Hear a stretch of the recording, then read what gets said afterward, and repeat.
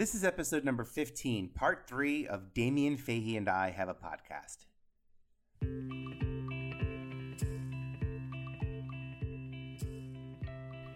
Yo, what is going on, everyone? I am Vinny Potestivo, and y'all are listening to I Have a Podcast. And over these last few episodes, we have been talking to Rockstar TRL host, one of the funniest dudes on the entire planet that I know, Damien Fahey. And I'm very excited about this episode because we're finally going to understand the journey, the road that he took to becoming the co-EP of Family Guy. And I'll give you a little hint. It all started as writing a joke a day on Twitter. Right? He was consistent. He got noticed. He allowed for old industry friends to make new connections that ultimately led to writing and co-EPing on Family Guy. Just super cool proof that when you have the right people in your corner, you can do anything. I was 2 years into my MTV gig when Craig Kilborn left The Late Late Show. He was the host of it. Yeah. And he just kind of left abruptly. I think it was over contracts or something. But CBS was in a pinch, and so they were just kind of having hosts in. Right, Drew Carey did a week, and then David Duchovny did a week, and then they got to a point where it was like they just needed to get somebody in there because they ran out of people to bring in. And I had been a fan of the Late Show, Late Late Show with Craig Kilborn. And so prior to all this happening, me and my writer buddy on the show, Joel, we would, before TRL, were like, God, there's this writer on the show that they put on. His name is Goldie, and he's hilarious. And this guy, Mike Gibbons, he's the head writer, and they all like, and so I was like, what if we're bored, we got an hour before TRL, what if we just called CBS in LA and asked to speak to Goldie? And like, we got through. And that's so funny. We kind of like started a relationship with like a couple of the Late Late Show writers. And then Craig Kilborn left. And then it was like, I got a phone call from Mike Gibbons, the head writer, saying, hey man, I remember the voicemail actually. I remember all these little moments, but like so clearly. But I was walking home on 42nd Street, and I was like passing this like pizza place. But I mean, in New York, there's pizza place everywhere. But well, they're all and on 42nd Street, they're on every corner. So yes, that's right. Yeah. But I remember checking my voicemail that I got during the show, and it was Mike Gibbons, and he said, dude, I just sold you so hard to an 80-year-old man, Peter LaSalle, who like ran The Tonight Show with Johnny Carson, and now he was like running The Late Late Show with Kilborn. And he goes, I think I'm going to get you a night to host this thing, blah, blah, blah. It ended up happening. So I flew out to LA. MTV didn't love that. Flying out, they flew me and Joel first class out to LA. And I think I went solo. Yeah. And I did one night. I did my first night there. And I just thought there was no chance in hell I was getting this job. So I was super loose, had a great time. Just like, it felt like it was so comfortable. It was so easy. And afterwards, I just remember like executives came down to talk to me, showrunners, all these guys were like, and it was like, that was really, really good. Like, I think you might get like a full week. You should do this again. And so that's good. Yeah. You're still asking the audio guys for their feedback. I like that. You're right. I'm still asking the audio guys. Yeah. They know, right? Because they're listening. They know. I was like, I wasn't watching, I was listening to a Rush album or something, like all audio guys do. But yeah, it was like so crazy to me. And I remember going out with my agents that night. We kind of had this big like LA dinner, and I had never been to LA before. So it was absolutely crazy. I mean, this big splash. And then I got a call a few weeks later saying, you're one of the 4 people to come back, contenders to take over full time for the Late Late Show. And what I had heard is that, and this is I remember this email from Mike Gibbons. He said, it's so funny, actually. Before I got that, I got kind of what you got when you called me and said, there's going to be a phone call in 10 minutes. I got an email from Mike Gibbons saying, just so you know, you're going to be asked to come back, do a week. You're going to be one of 4 guys to do it. D.L. Hughley, Craig Ferguson, Michael Ian Black, and you. And he goes, I just want you to know that you're coming back because a guy in our company liked you. And then he wrote like, big space, David Letterman. And I was like, holy shit. And honestly, that is Goosebumps. that is one of the greatest. I mean, my legs have goosebumps right now just because I'm, David Letterman is my idol. You're like, I've been down the block from the guy all this time. He never looked my way. Finally. Totally. So I went back and I did a week, and I was just not as loose and not as I still did a really good job, enough so that people thought I was going to get it. And I remember Andy Samberg came to TRL years later. And he said, "Hey, you're the guy who did the Late Late Show." He goes, "It's so funny. I was sitting around with me and like the other, Lonely Island guys. And we were all watching everyone, and we were like, this kid's going to fucking get this. This is incredible. He's really good." And I just thought that was really, really cool. I thought you did a great job, and like, there's not a lot of people who can step into that. And I mean, Thanks. there's some late shows. I record almost all of the late shows if the name Jimmy is in it, but if the name Seth, you're recording a lot of late shows then. Yeah, I'm recording like all of them, and Yeah. I just basically watched I like the performances at the end, and I look for the games. I don't know. Yeah. Well, it's funny, do you thumb through the late shows and? Late night television has changed so much now that I'm really like, I don't even really watch it that much anymore. But I remember, because, now I'm a Family Guy writer, and sometimes I go, how the fuck am I here? How did I become a Family Guy writer? A writer? I was a host.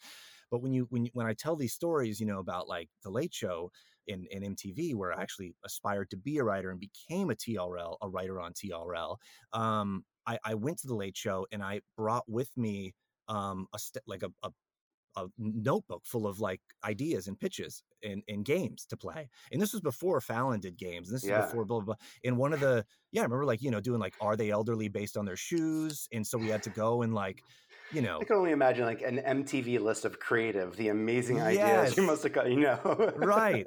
So like we went to the Grove, and like and filmed people's shoes and then like panned up to see if they were elderly or not. And people loved it. And so that was apparently like the bit that David Letterman kind of like that turned David Letterman on me. He was like, I like that. That's a cool. Are they elderly based on their shoes? I like that bit.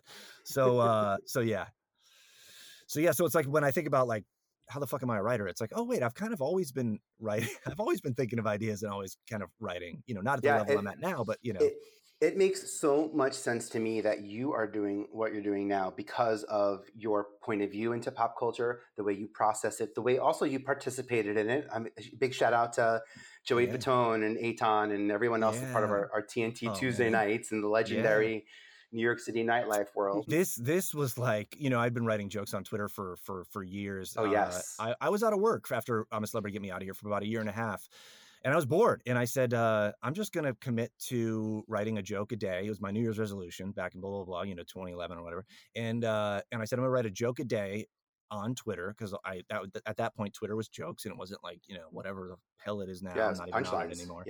It's horrible. You're definitely my funniest friend. Elisa Kazmer is pretty funny also. But you're cool. Definitely like my funniest friend on Twitter. Oh, cool. So I ended up kind of just exercising that muscle over and over and over, and I got better and better. And then Seth followed me and started retweeting me, invited me to like his Christmas party and his birthday party, and then all of a sudden I got a call from my manager one day, and it was like, Seth wants you to write for the next season of Family Guy. And it was just, what? Oh my God. And by the way, Goldie, who was at the Late Late Show, was now at Family Guy. So it was like, oh, I had someone to be like, he's good. You'll like him. He's a good guy. He's funny. Give him a chance. Someone behind closed doors who's going to make sure you got your space to do you. So when I talk about these people, like you before, who believe in you and think that there's something there, and even if not fully formed, these are the people that you got to give credit to, because it probably wouldn't have happened without them.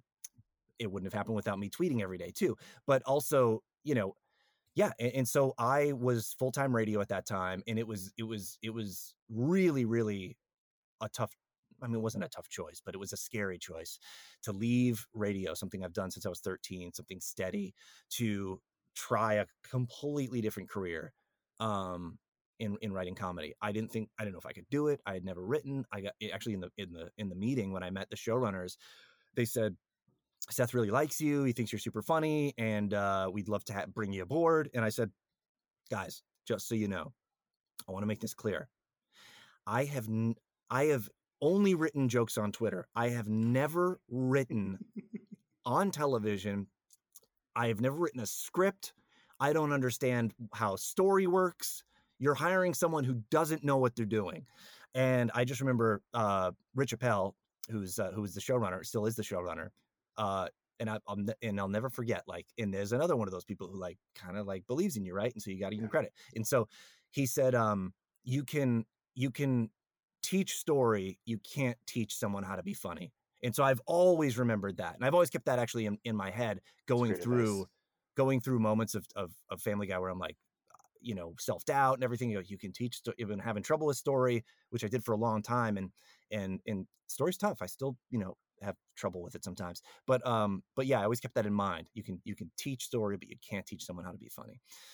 So yeah, and so I got hired, and yeah, it didn't work. My self-sabotage, like, where I was like, oh my God, please kick me out of this office and send me home so I don't have to like make this decision by myself. Wait, do you remember like your first joke that made it? Like, how does it work? Do you like write a joke, or do you write the full entire So what'll happen episode? is a writer will go off and write a writer's draft, and we have they'll bring it in, and is that who gets the writer credit at the end? Is like that person who starts this draft, the outline of the episode? Is that what that means?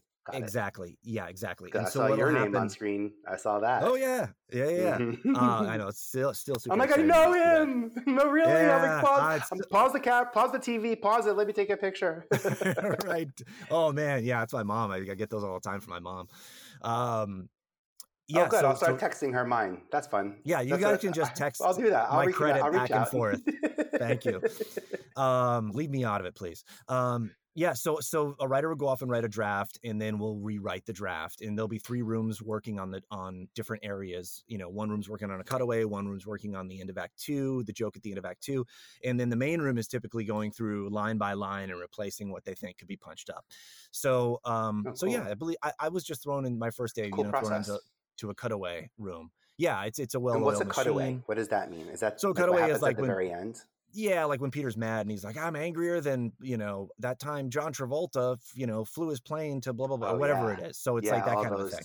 Like random non sequiturs. Yeah. Yeah. So those are, and typically those can tend to be pop culture, Yeah. And so that's where I'm like, ooh, okay. And so yeah. So I think. Yeah, exactly. He's like Kenny G and a blah, blah Valentine's Day. Totally. Yeah. If Kenny G played the, harmonica, whatever it is. And then Geico stole, that idea, and now it's all commercials and everything. So. Inspired by. It's nice. Yeah, inspired by. To be so talented that so many people should feel that way. Yeah. That's really interesting. So when you wrote your episode, where do you pull the story from? How did you land on what? Do you get to come up with like the title of the episode? Is that?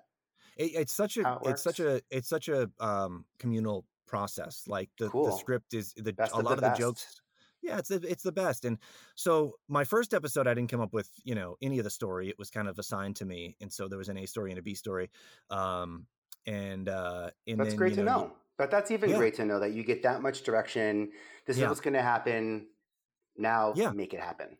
Yeah, absolutely. Yeah. And then you do this thing called a gag pass, where you take the outline into a writer's room, and you have about 5 or 6 other writers going through each scene, pitching on, hey guys, I think I need a joke here when Peter opens the fridge and finds blah blah blah. So that you go off with like 30 pages of jokes, so at least you have like a little bit of a starting point, because they're incredibly difficult scripts to write, and they're so joke heavy. It's about a joke every other line. Yeah. Is it like a room full of Post-it notes and index cards? Is everything digital? How do you organize it? Yeah. So when we talk in the room, when writers talk in the room, we have people called, I almost said, we have these things called writer's assistants. They're people. By the way, they're like, go to Harvard, and like they're very like smart, talented, capable people, and now they end up, a lot of them end up writing on the show because they're so funny and so good. But they sit, and their job is just to write down every pitch that gets pitched in the room. Oh, cool. So you're not even slowed down by having to write the words down yourself. You just get to most of the job is creatively even writing. In it, right? Most of the job is not writing. Most of the job is pitching in the moment and being able to like kind of improv and stuff. And yeah, it's just kind of it's fun. It's super fun.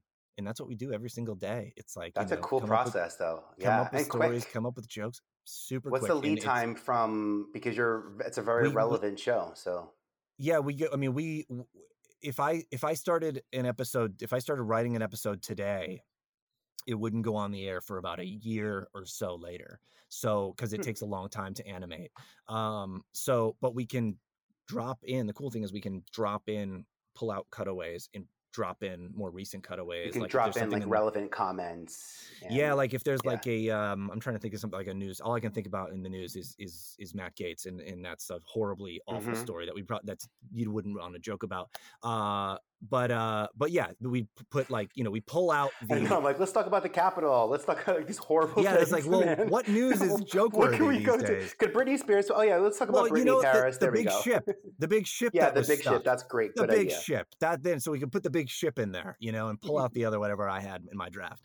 So we're able to do that because you can animate those pretty quickly.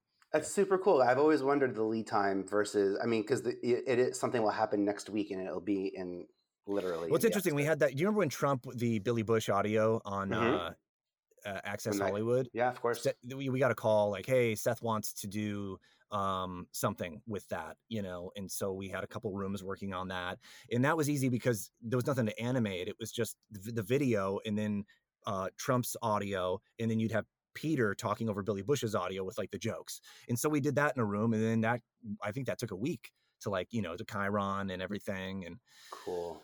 Yeah, and then that was it. So we are able to kind of act quickly when we need to. And you understand the process of animation as well, because it's just happening around you. So like you see. Yeah, I kind of do. I actually would love to know more about it, but I'm afraid to talk to anybody at work because I feel like I'm bothering them. All the animators and directors are so busy. Everything you do turns into something more, and it stays. It's not like a one hit thing that goes away, and it's super cool to hear the hard work you've put into it. But like. The immediate return, and I love that you've acknowledged these people who it takes a village and it takes a community for sure, but there's definitely a couple of people who do need to stop time to make people listen every once in a while. And and like I said, that comes with, I think, with age and with just perspective, looking back. But you're leading with value. You're not asking people to do things for you. You're showing up with a reel, with a tape as a 13-year-old. Right. I started in TV when I was 15. I wanted to be an engineer in the studio. I learned how to take 2 VCRs together and edit them. It's that skill set that impressed Rod Asa in 1998 when I got to MTV. Because, by the way, Rod didn't need a casting director. He needed someone who could support his casting and make his visions, Right. So like I was good at the technology piece, the camera piece, the presentation piece to it. And I learned casting from him. But I DVR Family Guy because I just love seeing your name on my TV. Oh, thanks. And I'm just so proud of you and everything you've done. You. And I love it. By the way, that's cool to hear about the writing piece. And I don't figure out if I want to keep this in. I know we're pressed. I'm just curious. Did what your experience in writing influence at all Gracie? Because Gracie ended up getting writing and then creating her own piece, and then that led to more writing. And there's a scene where she had an idea, she had to show up, she had to create, and she's she's incredible. I mean, she is. I know she's going to be like, you're going to see her, nominated for an Emmy or something. She's one of the hardest working people I've ever met. She holds herself extremely accountable, which is awesome. And she told me, she's like, I think I'm gonna write a pilot. I'm like, okay. And she's like, I'm gonna write it about growing up in Williamsburg and stuff. I'm like, okay, cool. Yeah, well, I'll read it. I'm happy to read it. And she finished it. And I just remember she's like, hey, you want to read it? And when someone asks you to read a pilot, especially someone who hasn't written a pilot before, you're like, oh my God, this is, this is going to be a little embarrassing. And I read it and I was just like, I'm not sleeping on the couch tonight. I'm not lying either. So we got to figure this out. Yeah, right. And it was just great. And I was like, this is really, really good. I go, there's a few things maybe I'd change, but yeah, I mean, she just does her research, executes, and then goes right after it. And it's inspiring. She actually she's kept me on track and been like, where I'm like, oh, I gotta not sit back and she keeps me on track too. At MTV, she'd be like, where are we at with booking? I'm like, I'm just trying to put up feelers. She goes, we need some Save Karaoke judges. We got to lock those down. Right. Where's Topanga? Yeah, exactly. Yeah. Yeah, I got my quick list. Totally. Well, send her my love, and I can't wait to get out to the West Coast to get to see you guys. And, I'd love to see it. Thank you so much for this. Thank you. This is the closest I've come to crying during a podcast. So just, thank you so much for that. That's cool. David Letterman, though, huh? Wow. Oh my God, yeah. I mean, that's just Vinny Potestivo and David Letterman. Oof. How about that? Put that on your resume. It already is on your resume. I appreciate it. Put it in your reel. Right. That's so cool. I'm so proud of you. I think it's so neat. We created it. We figured it out. We had no clue what we were doing. We just knew we needed to do something. And we showed up. And also we used the New York City nightlife to make relationships with talent that labels and managers didn't want MTV to have. That gave us an edge that was killer in pop culture. So I'm excited. I'm excited about knowing that you have this super skill of being hyper organized and being able to write on a serialized thing. It just means there's more to come. So I'm waiting for your J.J. Abrams collaboration. I'm waiting for the Spielberg collabo. Oh yeah, there you go. Write me in the script, please. I do show up. Of course. No, I know you do. I love you so much, and thank you for this. Love you, man. Thank you so much, Ven. Thanks for listening to I Have a Podcast. For more information about today's episode, visit us at ihaveapodcast.com. If you like what you've heard, follow us or subscribe to be notified of our next episode. And we appreciate any kind reviews.